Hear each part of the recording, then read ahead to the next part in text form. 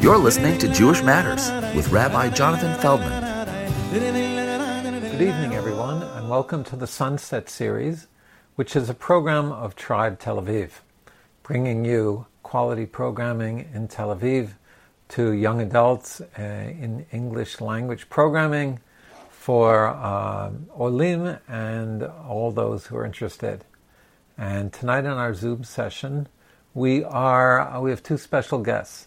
The topic will be an Israeli-Palestinian dialogue for moving forward with Suleiman Khatib and Rabbi Yehuda HaKohen. And it's nice to have you both here tonight.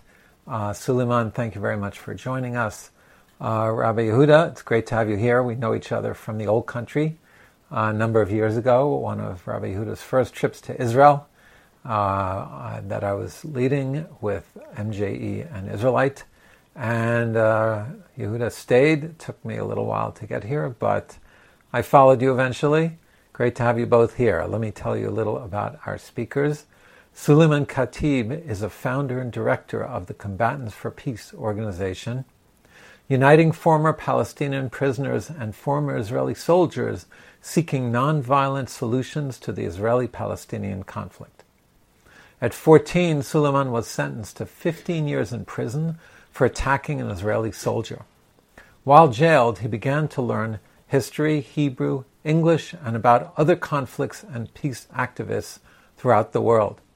He currently lives in Ramallah and is an active member of various programs aiming to promote a peaceful solution to the conflict. In 2017, Suleiman was nominated for a Nobel Peace Prize. Rabbi Yehuda HaKohen, who he'll be dialoguing with, is a West Bank Jewish peace activist and educator. As a leader in the Vision movement, he works to empower students to become thought leaders and active participants in the current chapter of Jewish history. As a founder of Alternative Action, he organizes grassroots dialogue sessions for Palestinian and Israeli activists seeking to transcend competing one-sided narratives in favor of a more scientific analysis of the factors forcing both peoples into the conflict. Suleiman and Rabbi Yehuda, it's great to have you here.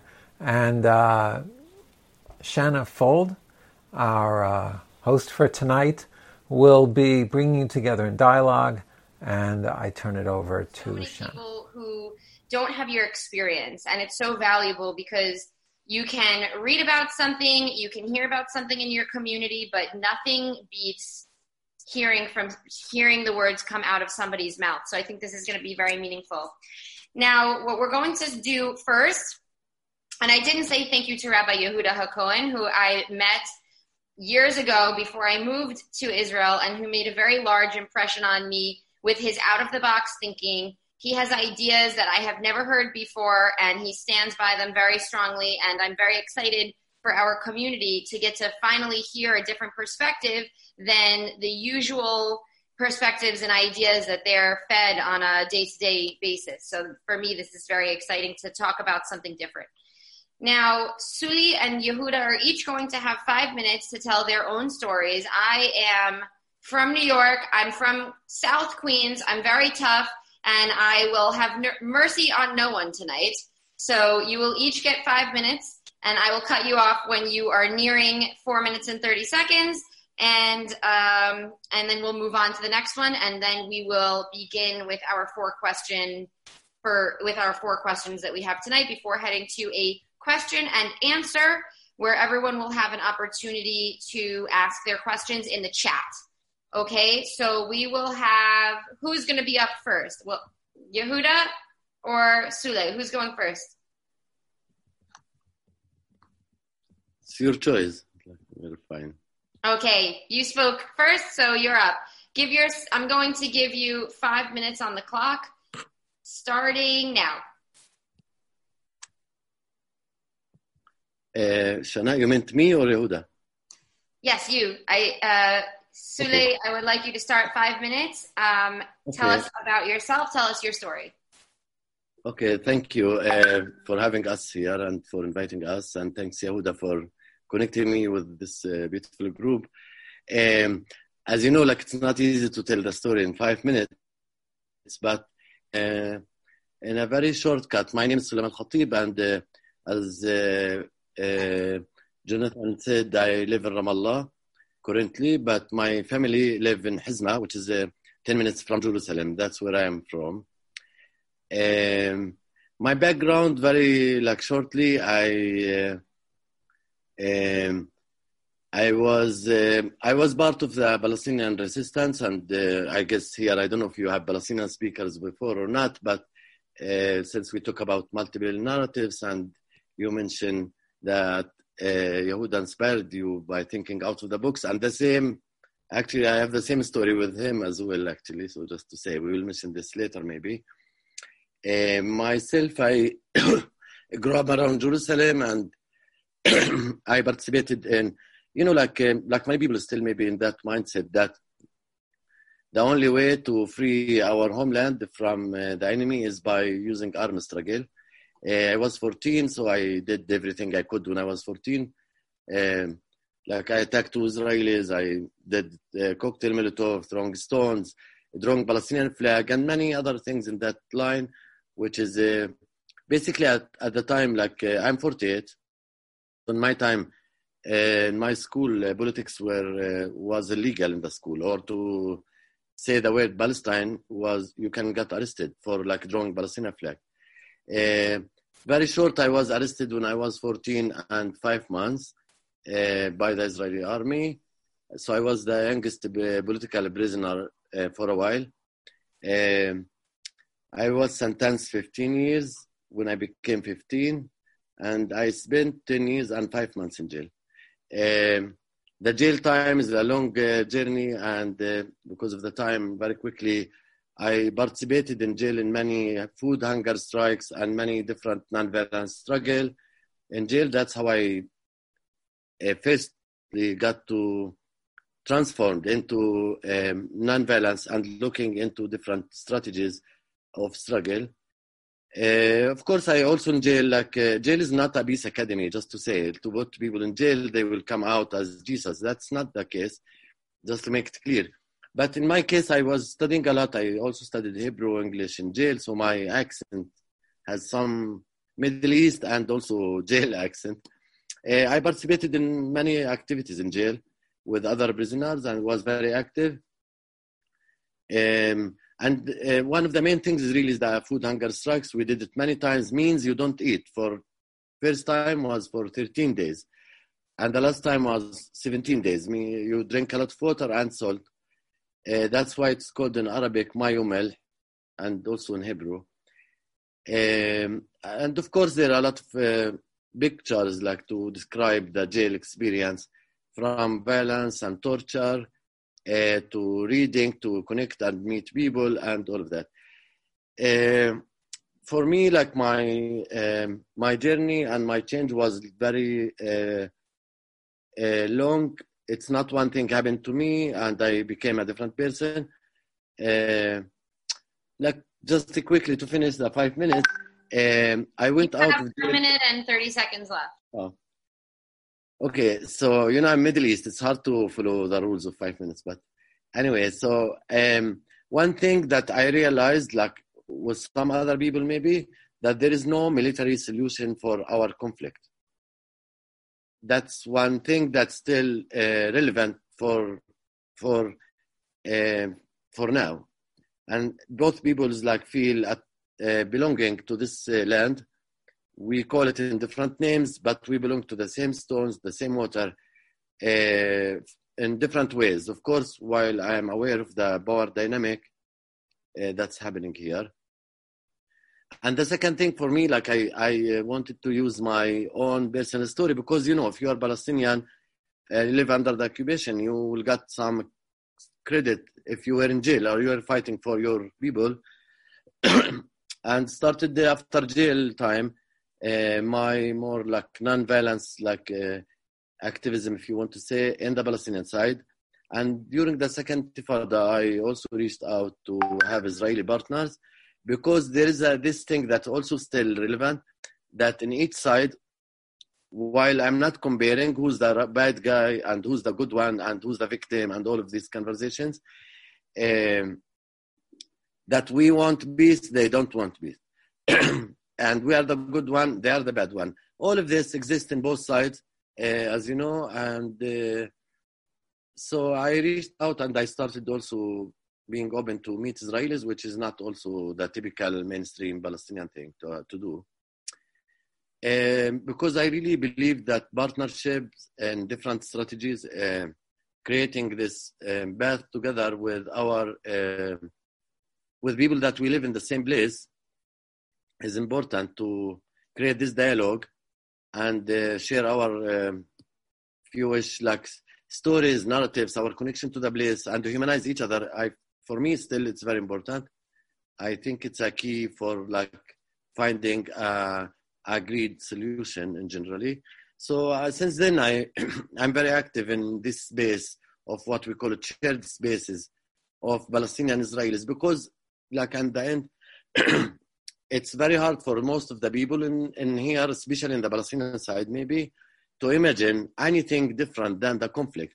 And everybody says our conflict is different, especially that the God's hand involved in this conflict, either us or them. These ideas exist and very strong. So to create like a vision, a narrative that based on hope and not based on us or them, it's a very like non-accepted ideas and like not easy. So it's a dream basically. So for me, I'm very active in these spaces since many years for now. And this context, I established and helped establish a few organizations, whether Palestinian one or Palestinian-Israeli ones, like Combatants for Peace, which is basically founded by ex-Palestinian and Israeli fighters, prisoners, that people that took a very strong active role in the conflict, and they also reach the point there is no military solution, and they change. Everyone have their story. So in this context, I also met Yehuda and became also friends. And while we don't agree in everything, which is also important to say, that you know this, if you put two Israelis together, you will have million opinions. The Palestinian just the same. I don't like with my family have the same arguments with friends. I guess it's really important to agree that we don't agree in everything. We come from different culture, different narrative, different background. But we do agree on respecting each other like story. And I don't see a healing for our cause, for our people, liberation alone, for one side alone. It's totally connected in my eyes, in my experience, my personal experience. And I'm optimistic, and I know it's gonna be as like you. I can see most people here maybe American, so I follow the last leader that died from the civil rights movement in America, John Lewis, I believe his name. Yeah. That really relate to him. I learned this in jail in my own like line, that our struggle and our efforts are not like a plan for 1 year or 5 years. It's like not daily or weekly. It's like a life struggle, and so it's gonna take a long time, but I rather do this work together. Thank you. Thank you.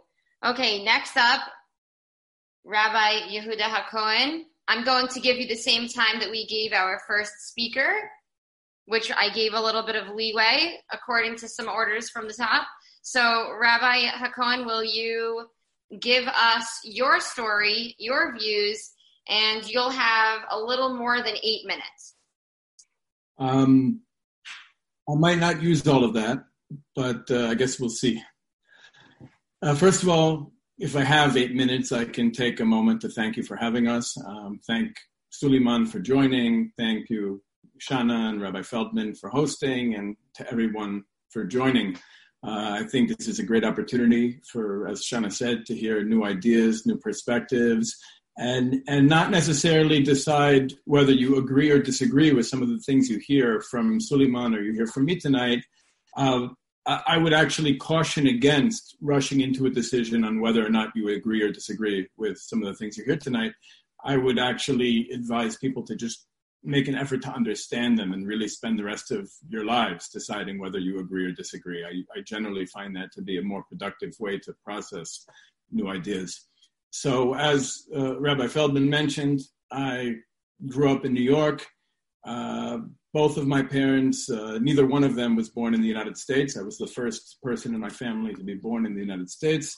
And in fact, neither one of my parents had grandparents who were born in the same countries that they were born in. Meaning that for a long, long time, we were homeless. And the last place we really called home was Jerusalem. And I grew up, my teenage years were not spent in the Jewish community so much. I grew up with, other immigrant kids from Albania, Ireland, Puerto Ricans, Cubans, Black kids, Italian kids, some Jews as well who happened to be there.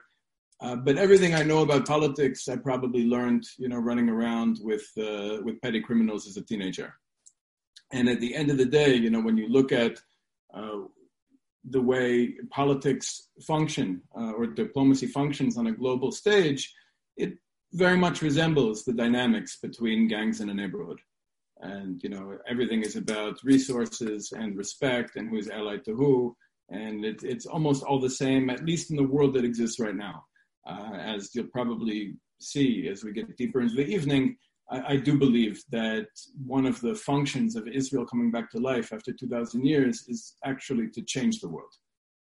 But right now, I'm sober enough to recognize that we are living in a world of social Darwinism. And it's just a question on, how to transition into something better. So I grew up in New York City.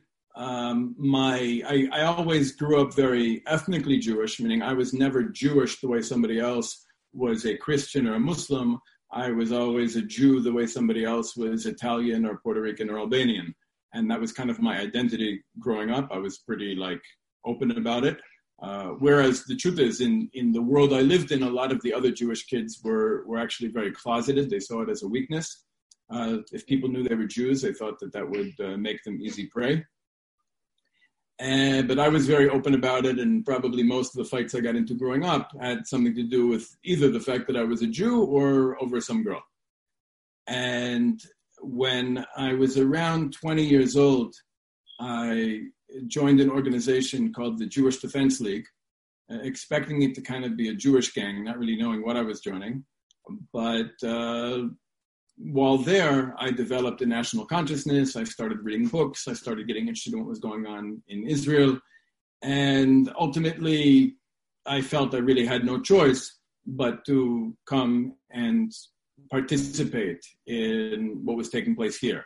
I was actually in my third year, I think, of university when the second Intifada broke out.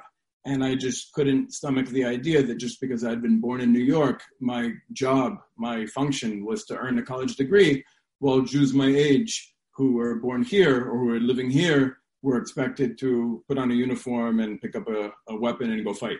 So because I couldn't really accept that, I did what at the time, being kind of a newcomer to the Jewish community in a sense, I dropped out of school, I moved home to Israel, and I enlisted in the army. Of course, they don't give you a uniform and a gun when you get off the plane.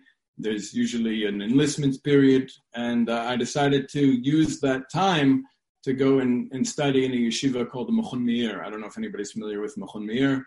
I'm actually a teacher there now, but at the time I was just a student.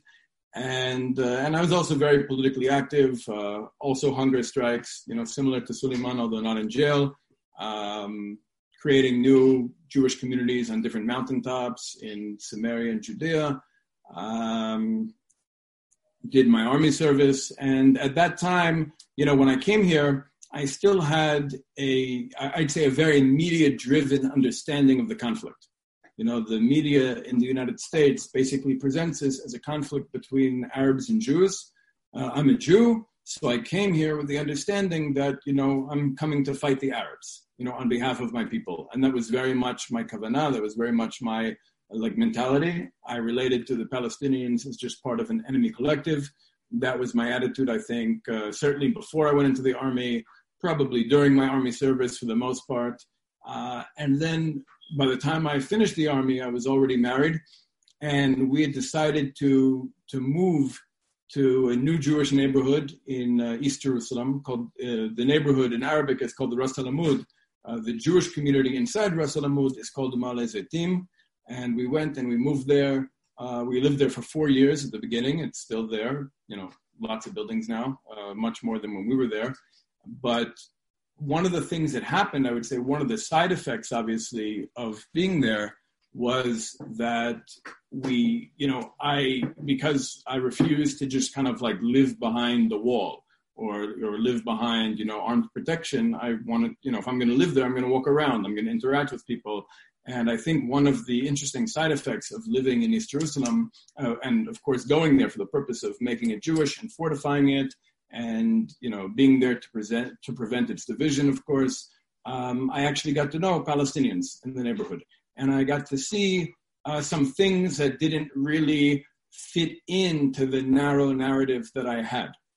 And, in the beginning, when you start to see these things, or at least when I started to see these things, it was very easy to just kind of attribute all the blame to the Palestinian Authority, to Fatah, and not really accept what Israel is contributing to the situation.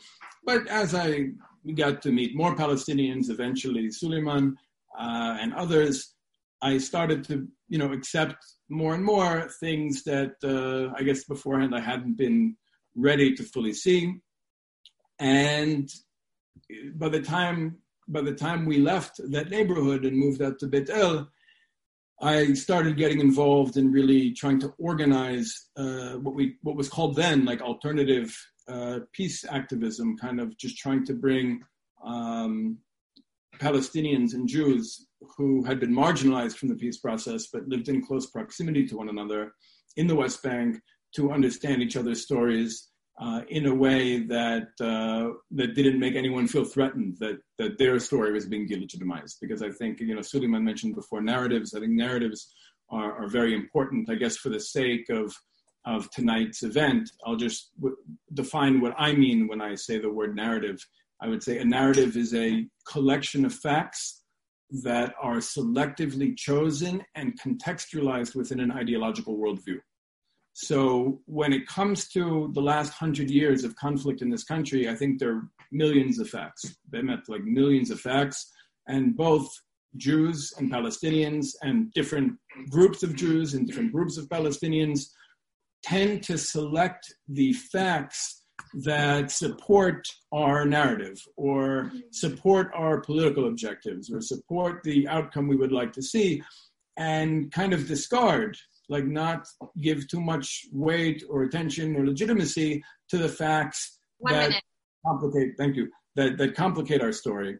And for me, this is really not about one narrative winning out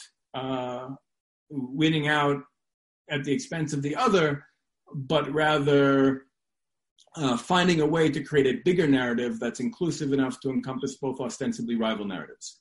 Because one of the things I've come to see over time is that both Palestinians and Israelis are, for the most part, telling the truth when we speak about ourselves, but are really getting it wrong when we speak about the other. Because I think we both tend to superimpose identities and ideologies and motivations on the other that have very little to do with how the other experiences himself. And I think that's one of the major obstacles to actually moving forward.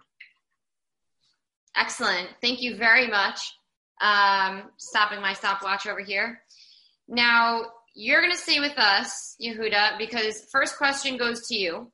And you spoke about this a little bit, but I'll give you the chance to expand. What exactly does alternative peace activism mean? And how does alternative peace activism differ from regular peace activism? Well, I think most of the audience lives here in the country, so they're probably familiar with the fact that when people speak about peace work, until very recently, it's almost exclusively been associated with what we call the peace industry, with NGOs funded by foreign governments to promote a very specific solution. And that solution, of course, is the two-state solution. So one of the things that I think made us alternative right off the bat is the fact that the work we were doing was very openly confrontational to the two-state solution. We rejected it outright. The people involved in the work we did were Palestinians and Israelis who were very much sick of hearing about a two-state solution. Also, we're alternative because we don't take money from foreign interest groups, whether it's European governments, whether it's Christian evangelicals. We're really only interested in support from Jews and Palestinians. That includes Jews and Palestinians on the ground here, or diaspora Jews and diaspora Palestinians who really have skin in the game and are not trying to push other agendas that have nothing to do with our aspirations or our well-being. And also we believe that Jews and Palestinians should solve our conflict without the involvement of the international community. So that's the first reason why we're considered alternative, is we reject the two-state solution, we don't take funding from foreign groups with special interests, and we circumvent the international community. The second reason we're considered alternative is because we don't believe that peace could be achieved by bringing the westernized diplomats from Tel Aviv and Rawabi together to sign an American piece of paper. But we're actually interested in bringing to the table those who until now have really been marginalized from the peace process, those who are really living the aspirations of their peoples, people who are really living their national stories to the extent that they're willing to fight and in some cases kill or die for what they believe to be important to their people's story. Those who were considered the extremists. So one of the reasons why we're considered alternative is because we believe the peacemakers have to be those who are the radicals and not the quote-unquote moderates. And the third reason we're considered alternative is because we don't believe that this conflict can be resolved by forcing either side to compromise on things that we believe to be fundamentally important to us. The only way we can solve this conflict is for both peoples to, for the most part, experience ourselves as winners in the subjective stories we're living in, the respective stories we're living in. And that really means, unpacking each narrative and really trying to understand the grievances and aspirations on both sides so we can create a solution here that's experienced as victory, is experienced as a happy ending for both of us in each of our narratives. And it can be the same solution, obviously. The ideal is one solution that will be subjectively experienced by both of us as victory, as a happy ending in our respective narratives. Thank you. Now I'm going to have Suleiman. Suleiman, you're going to have 1 minute to respond to what Rabbi HaKohen has said. And then following that, I'll give you your next question, if you have anything that you'd like to say in response. Look, it's complicated to agree on the best framework strategy of bringing people together. There are different ways, and for me, I honestly don't see either or. I think some of the groups, some of the organizations are doing great jobs. Of course, there is some criticism that can be totally legitimate, like the foreign support or the conditional support, which is happening a lot in different directions. 30 seconds. To certain end goals. With that said, I think there is there are also other kind of activism that's called spiritual activism that bring healing and medicine to use for the Palestinian-Israeli groups. And there is the alternative peace activism, and there is the normal one. So for me, I don't really have a yes or no judgment on this big one. Then there are different strategies. Thank you. Now, your first question, how would you define the term occupation when describing the situation for Palestinians in the West Bank? So, thank you. So let's say this. I live in Ramallah, in Area A, very personal to make it. My family live in Hizma, which is Area C. So I don't know how much the people in the audience here are aware of this division of Area B and Area C, A, B, C. Area A is controlled by the Palestinian Authority. Area B is controlled jointly. And Area C is totally controlled by the Israeli army, which is basically most of the land in West Bank with minimum people. So we are controlled by the Israeli army. Basically, next to Yehuda, where he lives, is the Beit El compound of the army, where basically for me now, for example, even for me, which is I'm privileged compared to other people, I can't go to Jerusalem, where I born, basically, without a permit from the army. And this is one example of everything else, like buildings and movement, especially. So it's totally controlled by the army.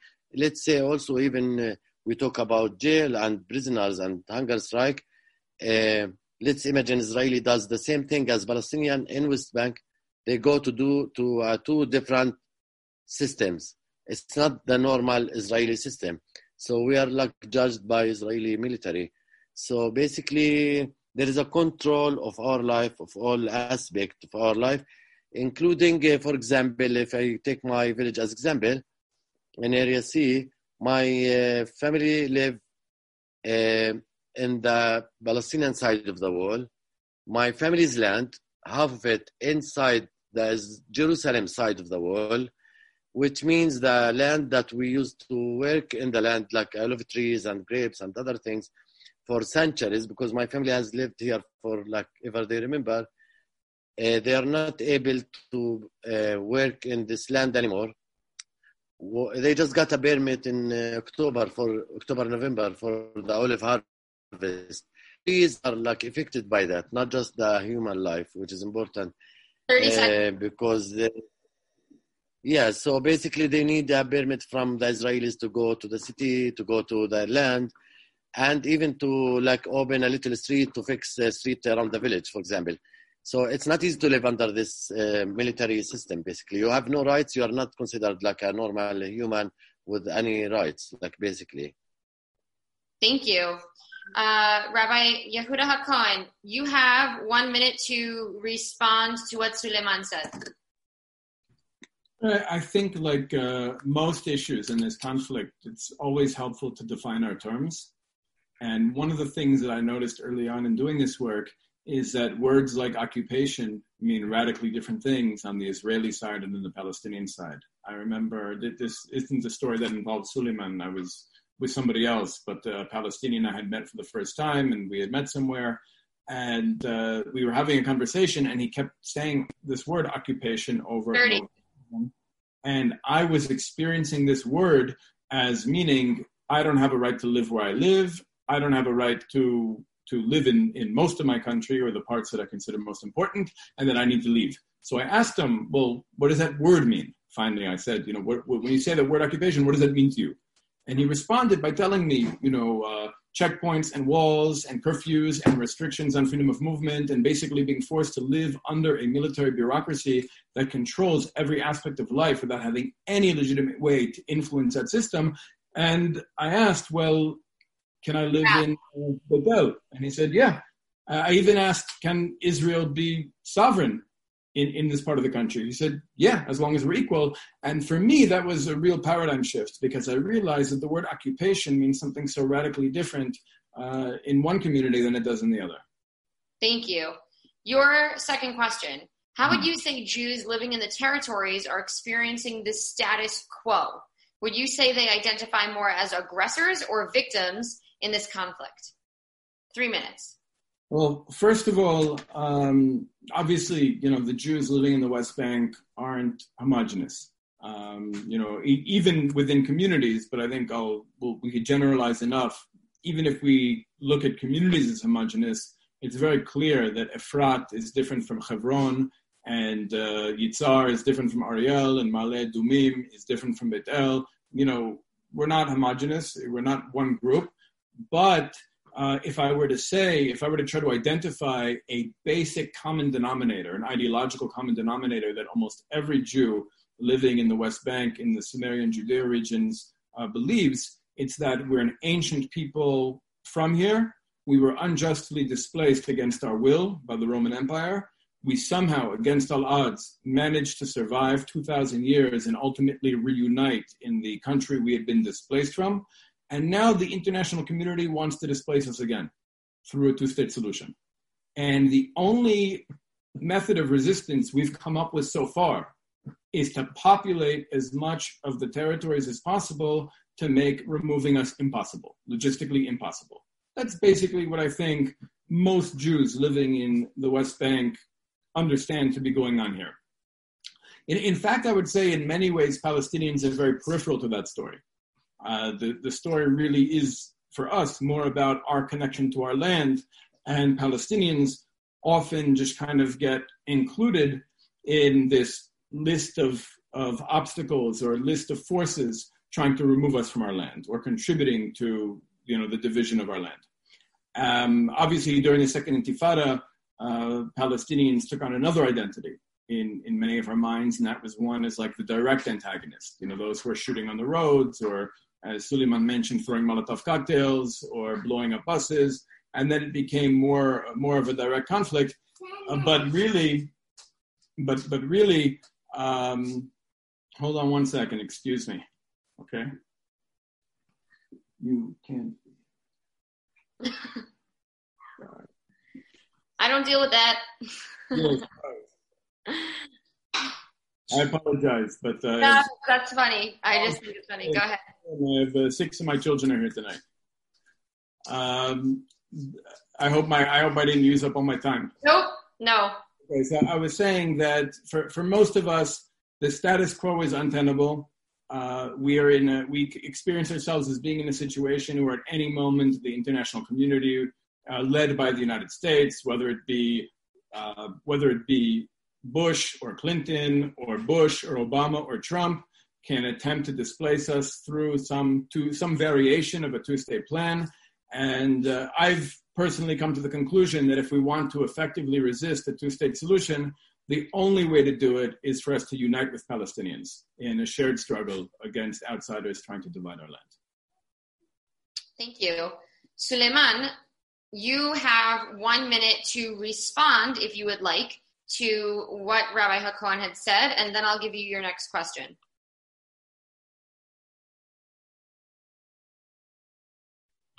I didn't know that I muted. You see, Israelis used to mute us, so okay. This is sarcastic, but it's like... I got you.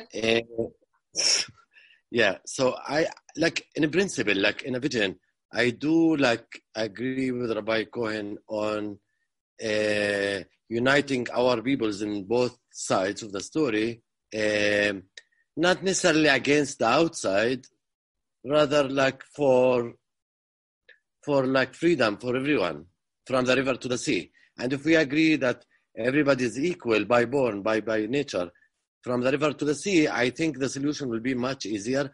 And I do believe, I know Hebrew, from jail time. I grew up in a family, my father spoke Hebrew also. And I know the Palestinian, more the story. I know there's a lot in common among our people. We have to find it and strengthen the common than the division and the conflict, which is involved outside forces, obviously. Okay, great. Now I'm going to give you your question. What could Israel do to improve the personal, political, and economic situation for Palestinians in the West Bank? So maybe there is 2 parts for this question, actually. One part is more historical and more deep and real step, which is recognizing that the Palestinian people exist in the first place. And from there, everything could be possible, because recognition, even also in our tradition, Middle East culture, we have something called sulha, which means reconciliation, that practices in the whole Abrahamic family and the Middle East in generally. It's like a key, a stone, an important stone to start the conversation about the rest of the story, which is the trauma, the healing that needed to be done here, and the suffering of the people here. I really don't like the competition among Palestinian Israelis who suffer more, but obviously living under the occupation means you suffer all your life, both individually or as a community. And this has to be recognized. And that's short term there, I can count to you, there is a use of security here all the time. We have jokes about it all the time. Because, when the Israeli army want to allow us to move, they just remove the checkpoint. If they don't want allow to us, they would put more checkpoints, more walls, using the security. I'm not denying the security need, but I guess if we talk about one of the strongest like army and high tech and startup nation and all of that, I think there are like examples of improving the daily life of the Palestinian people to give our people hope, because hopelessness is really dangerous for everybody.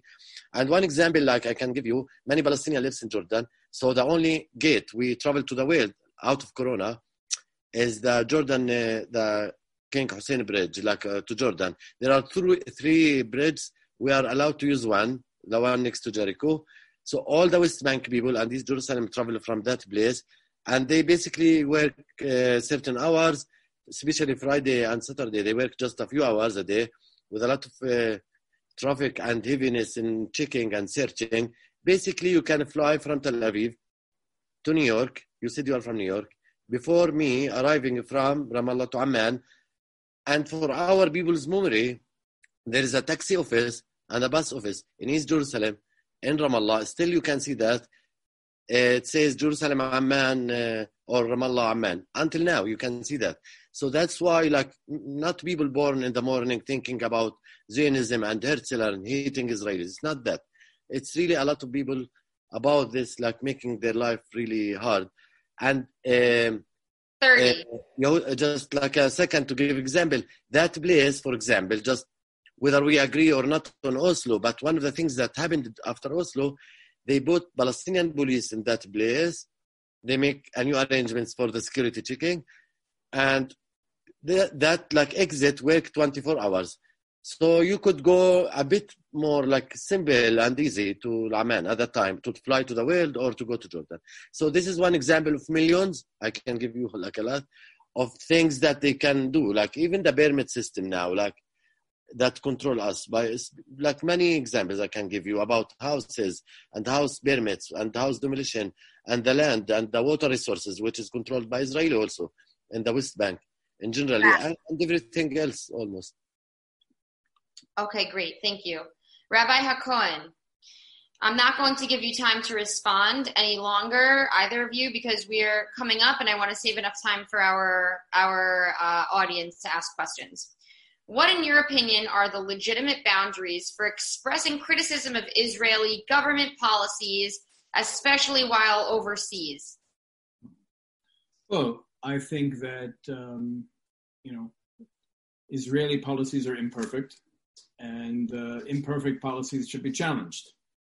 I think that one of the mistakes made by the pro-Israel community, Hasbara industry, however you want to define it, on campuses in the United States or on social media, is this drive to present Israel as the good guy in a children's movie that kind of does no wrong.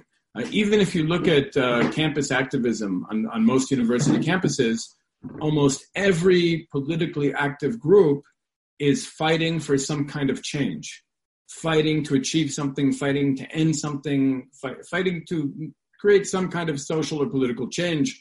The only group that appears to just be defending the reputation and policies of a specific nation state is the pro-Israel community. Meaning if there was a group of students at Columbia University just fighting to make everybody think that South Korea is a great country with great policies, I think most people would rightly assume that they're probably agents of the South Korean state. And I think that's how a lot of the pro-Israel community really comes across. And even though we might understand it differently because internally we understand all of the dynamics and, forces at play within the Jewish community, from the outside, that's, I think, how it, for the most part, looks. I'm not interested in defending Israel. I'm interested in making Israel what I think it can be. And that means I think we need to have vision for what we came back for. What did we come back to life for after 2,000 years? What kind of society are we trying to create?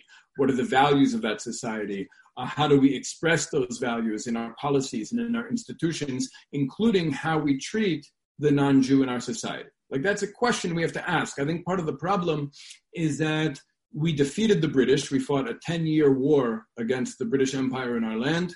We defeated them. We took down their flag, and we essentially put our flag on their system without ever going through a very necessary conversation, what I would call the post-colonial conversation, where we sit down and really ask ourselves, what are we trying to create here?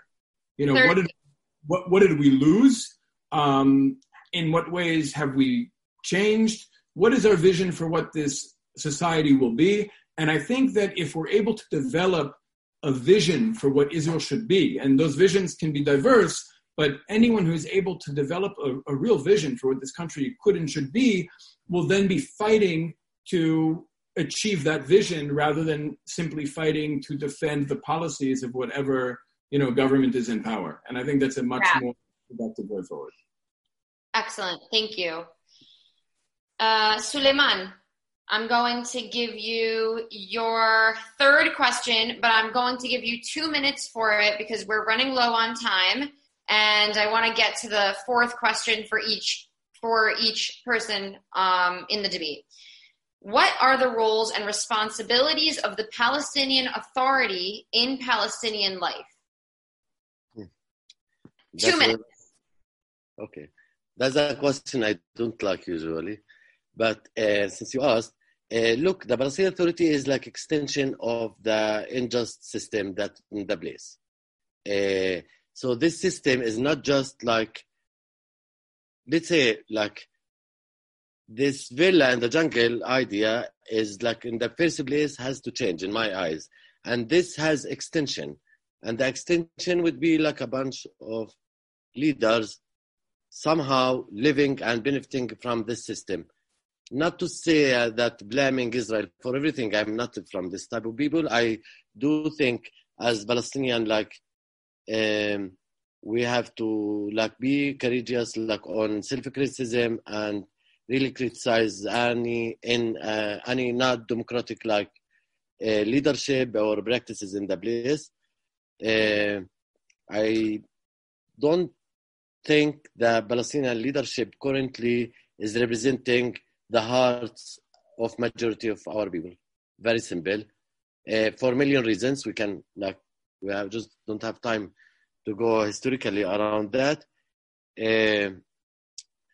With that said, I think maybe being under the occupation, under different occupations, different times, is resulting with this and with this system that right now, I think the Palestinian people also deserve to have freedom and time to deal with our own shit, let's say, with our own problems, which is there here, not far. I live in Ramallah, which is most of our leaders also live 30.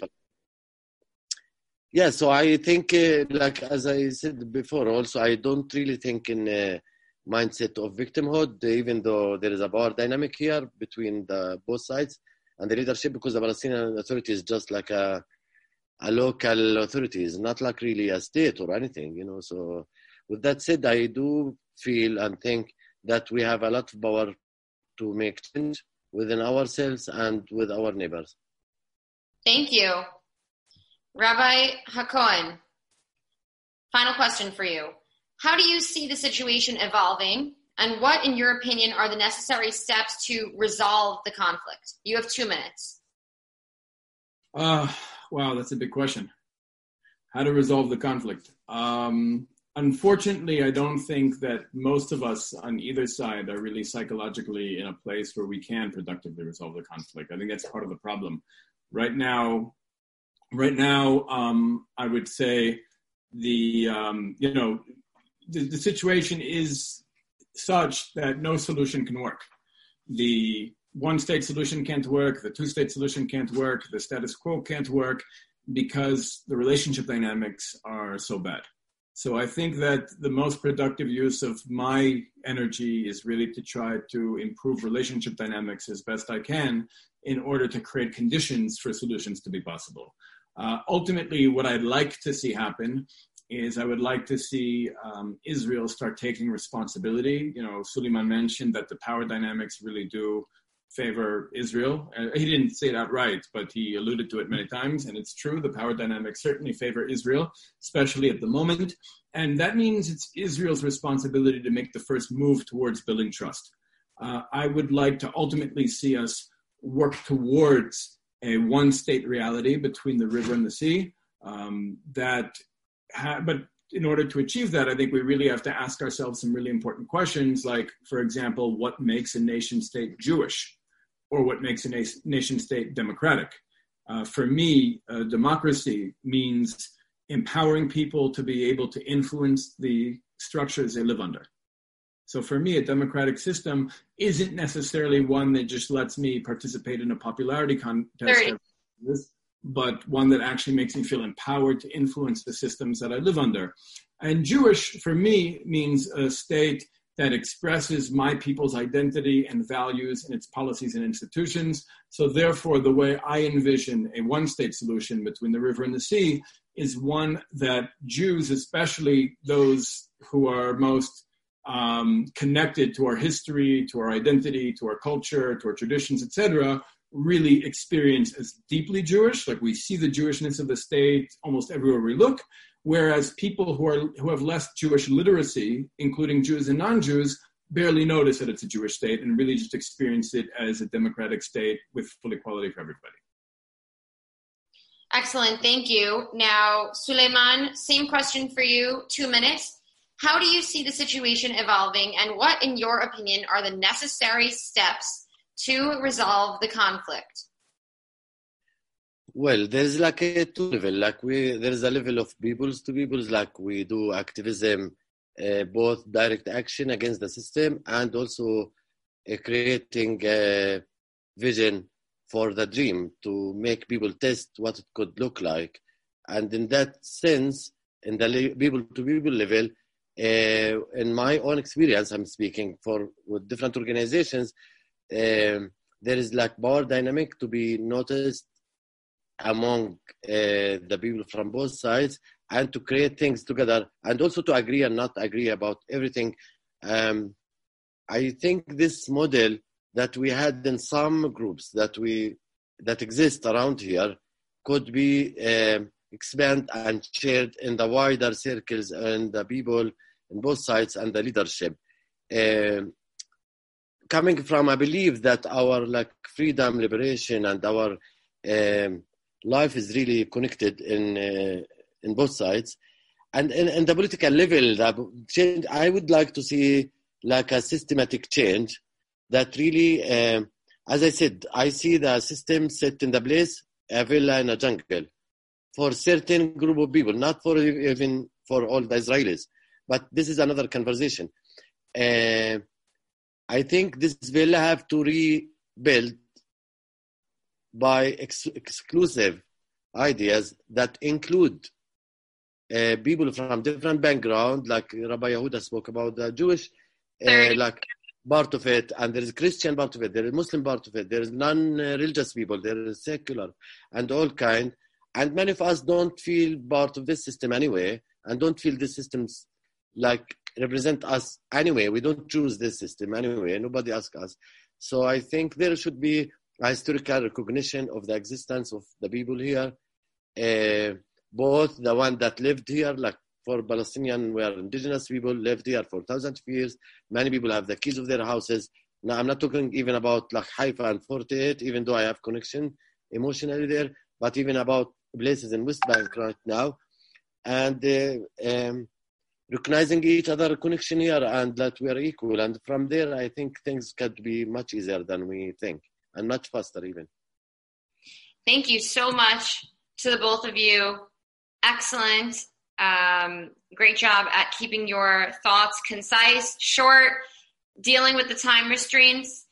Now, I am going to ask some questions that we have just only 15 minutes left. So if each of you could take the questions as they come to you and to answer them quickly, that would be great. We have a question to Suleiman. Are you in danger for publicly supporting Israel? And I don't know if you do publicly support Israel, but this is the question. Also, is there an increase in Palestinians with your views? So let me correct the question a little bit. So maybe the person put this maybe didn't understand me correctly. Go ahead. I am supporting both Palestinians and Israelis to live in peace and security and safety and freedom and equality and justice and in a good life. That's what I'm supporting. I'm not supporting the current Israeli system. I'm not part of it in the first place. So I do care about both peoples because I just want to say a side note, the creating what Rabbi Cohen spoke about, building relationships and friendships is really important in our context. It's a small place. People knows each other. And whenever there is tense situations, like on the war in Gaza, for example, I would call Rabbi Cohen, or he will call me, or I have other Israeli friends, we will call each other. This is very important for me and meaningful in our experience. So that's really important to mention. And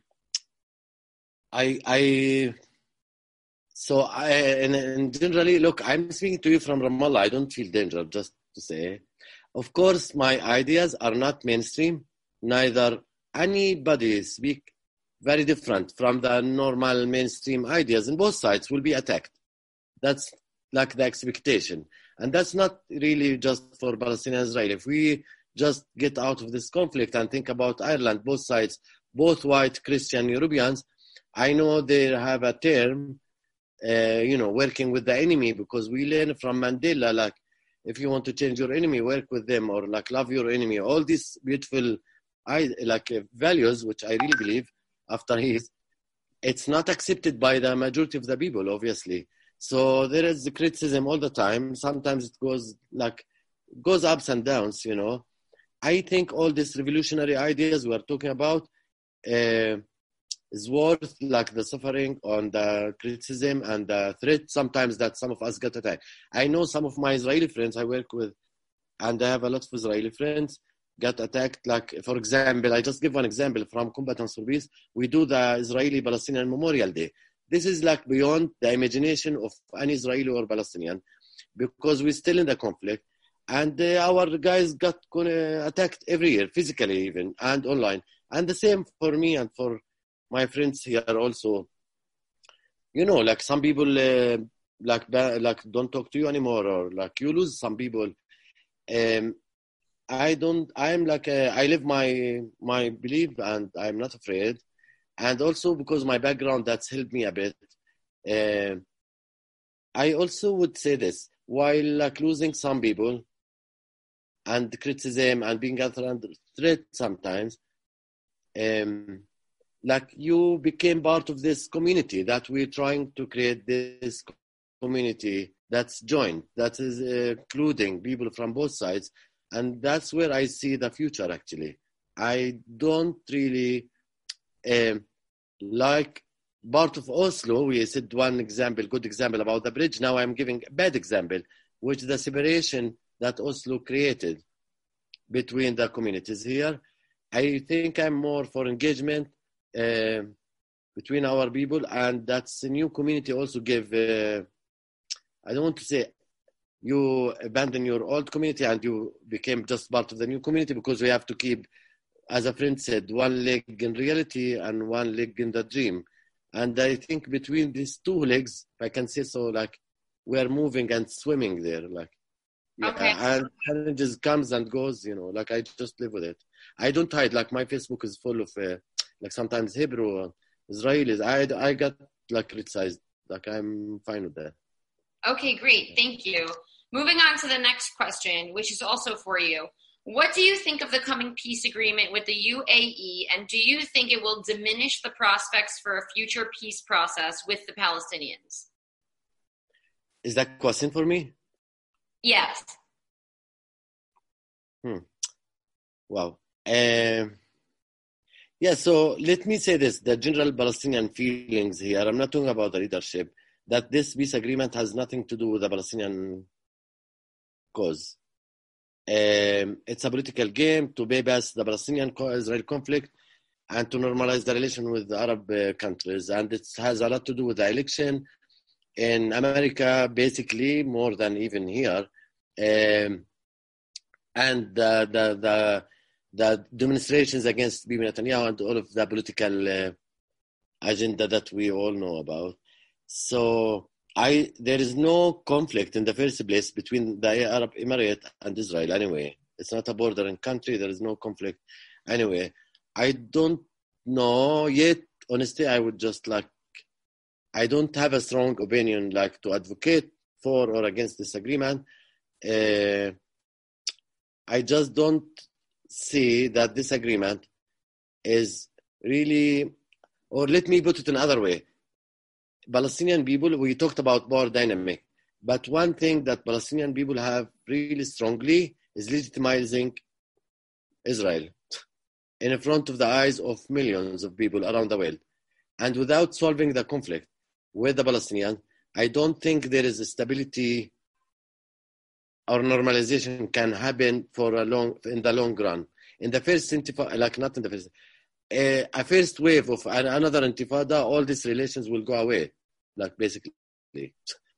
Because even if there's agreement with the leaders, there is no really peace relation with the people. We have example of Egyptian. I don't know of Egyptian-Israeli relation on the people-to-people level. It's just in the governmental business-wise. With that said, I want to keep myself optimistic. I don't know the intention of the politicians behind it, but maybe this will allow some openness and a new conversations in Middle East, because we want also part of our work is really, I'm part of another group that trying to also making change in Middle East as a big thing, also aside of the Palestinian-Israeli conflict. Okay, thank you. Rabbi Hakohen, can you talk about your idea of federation, your idea of government for both Israelis and Palestinians? This must be somebody who knows something about you. No, I have no idea for federation. I'm not for a federation. I know that there are people who push that as an alternative solution. It's not a solution that I support. I said before that I think the solution is ultimately one state. Maybe I'll say it more clearly. I think right now what we have is essentially a European-style nation state with some superficial Jewish decorations. And those Jewish decorations are too Jewish for the Palestinians and not Jewish enough for the Haredim. And I think that the Jewish character of the state of Israel right now is very shallow and hard, and I'm interested in making it soft and deep. Deep enough that Haredim really see the Jewishness in the country on a very, very deep level, soft enough that Palestinians barely notice it. And I think if we can create a one-state solution with a much deeper Jewish character, but a much softer Jewish character, that will make most of us feel much more comfortable here. And Haredim are important, by the way, because they're the fastest growing population between the river and the sea. So when we talk about solutions, we can't just speak about Israeli or Palestinian societies as they exist right now. We have to think about the socio-political trajectories of each community and think about what Israel is going to look like, what Palestinian society is going to look like 10, 20, 30 years from now. But I think what's really important, it's not about federation or one state or two states. I think what's really important for us is to think about what's next for Jewish history, right? I would argue that Zionism ended 53 years ago. In 1967,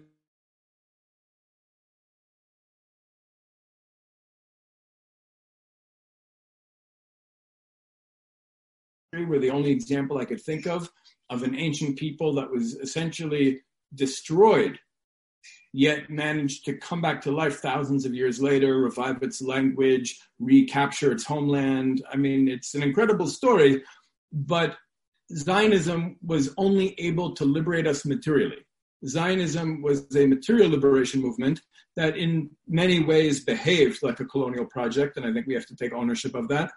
But now that it's succeeded, I think we need to create a post-Zionist Jewish liberation movement that can protect Zionism's positive achievements while cleaning up its mess. And actually think about what the next goals of Jewish history are. And for me personally, one of the major objectives of this chapter of our story is reconciling with the Palestinians, actually finding a way to overcome our conflict and moving forward together. And for me, that's a goal of Jewish liberation, just like, reviving the Hebrew language or fighting the British Empire or returning to Jerusalem. And I agree with what Suli said before, that Jewish liberation and Palestinian liberation are very much intertwined at this point. You can't have liberation for one people without the other. Thank you. Now, this is going to be our last question because some of the questions that were asked were very open-ended and we don't have so much time. Suleiman, if you're with us, we have a question. It was posted back when you were talking about the checkpoints and occupation from your viewpoint. Checkpoints were created after nearly 10,000 Jews and Palestinians were killed in the Intifada. There were no checkpoints before that. What is the solution to security without checkpoints? How can Palestinians help the situation take away checkpoints by reducing terrorist threats? So, as I said before, the security excuse reason, to put both of them, because both exist, has the same.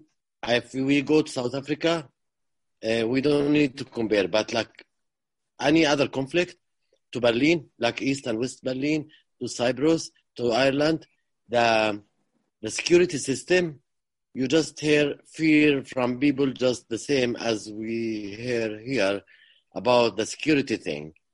So I don't believe, I'm prisoner, so I understand security just, in generally, because I was in jail, so I have experience. Just to say my own experience and for the truth, from my experience, security has been used a lot to dehumanize our life and our people.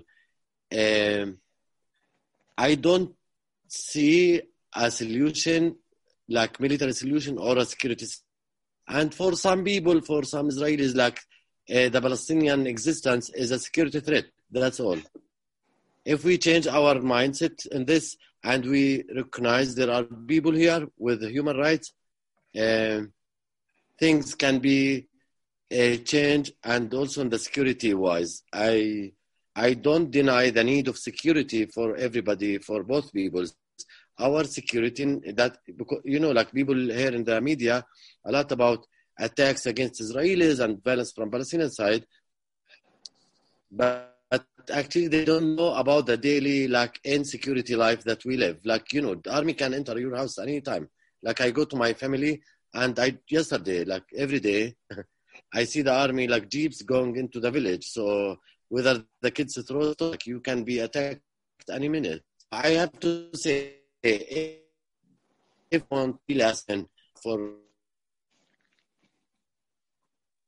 everybody, or both, has to be taken into consideration for both sides, and both sides deserve safety and security life, and also not to treat the Palestinian cause as a security threat, because all the security and the military operations prove it's not gonna solve this conflict. We are here, and people are not gonna leave their homeland, even if they're my cousin Jordan say, even if they take Palestine from us, Palestine live in us. So there is no really power, force. And as you talk about the Jewish story, 2,000 years, all the stories that that you grew up with, the returning home stayed in your dreams, in your prayers. We are just the same, and that should be legitimized. And that's where the solution for me, not the security eyes. Thank you very much. Yehuda has one quick comment that he would like to make before I wrap this session up. Yehuda, please give us your final word. You have 1 minute. Okay. No, my final word is that if people are interested in hearing more of these ideas and engaging more in this conversation, we have I represent the Vision Movement. We have an online magazine, visionmag.org, Vision Magazine, visionmag.org, podcast, etc. Feel free to come check us out. In terms of the security question, look, the truth is we shouldn't pretend there's no security threat. We've been killing each other for 100 years. I would say this conflict started in 1920. I think it's naive to not recognize the hand that the British had in pushing us into conflict, or the hand that some foreign governments today have in pushing us into conflict. It's not just Jews versus Palestinians. There are, ironically, those who are trusted to broker peace are often the ones who are selling us all weapons and making money from this conflict. So I think we have to get really deeper in our analysis as to what's going on here. But one thing for sure is that part of Jewish liberation is realizing that security can't be solved through colonial structures. Checkpoints, walls, things like this these are features of colonial systems. We're not here to be a colonial power. We're here to be the children of Israel back on our land. And if we have beef, fight, right? If you have an enemy, you can make your enemy scared of you, but don't resort to being the Americans in Afghanistan or the French in Algeria. That's not who we came back to life to be. Thank you so much. Thank you both for giving us your sincerest views and for respecting the opinion of the other, for having a vision of the future that is not what we're seeing around us today. It takes a lot of vision to have the vision. It takes a lot of creativity. It takes a lot of forward thinking, and it takes a lot of brain power just to make up an idea and to see a reality that is not represented around you when you walk out of your door. So thank you. Suleiman says that you're welcome to reach out to him. And we are going to have the audio of tonight's session posted on the Jewish Matters podcast. That's available on Spotify, Apple, and Google. I also run a podcast called the Israel Daily News Podcast, in which I do a headline wrap of the Israel news. I do about 5 stories in the morning. I end each podcast with a song from an up-and-coming Israeli or Palestinian or Arab musician or artist. Sometimes I use international artists as well.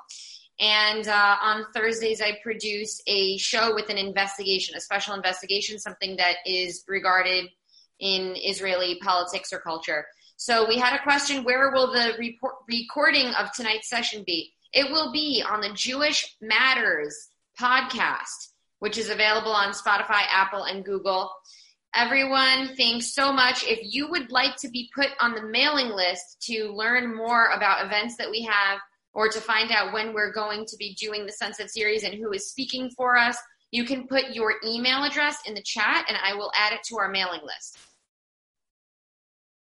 Thank you so much. Thank you, Suleiman, for joining us very much. Thank you. Thank you, Yehuda, for arranging it and for being with us as well. And I hope this has given something for people to think about, maybe some new ideas, new ways of approaching things. And I encourage everyone to get engaged and get involved, because we're two peoples who need to learn how to live next to each other, and this is the way it can start. Thank you, everyone. Thank you, Shannon. Have a good evening, everyone. Thank you. Thank you.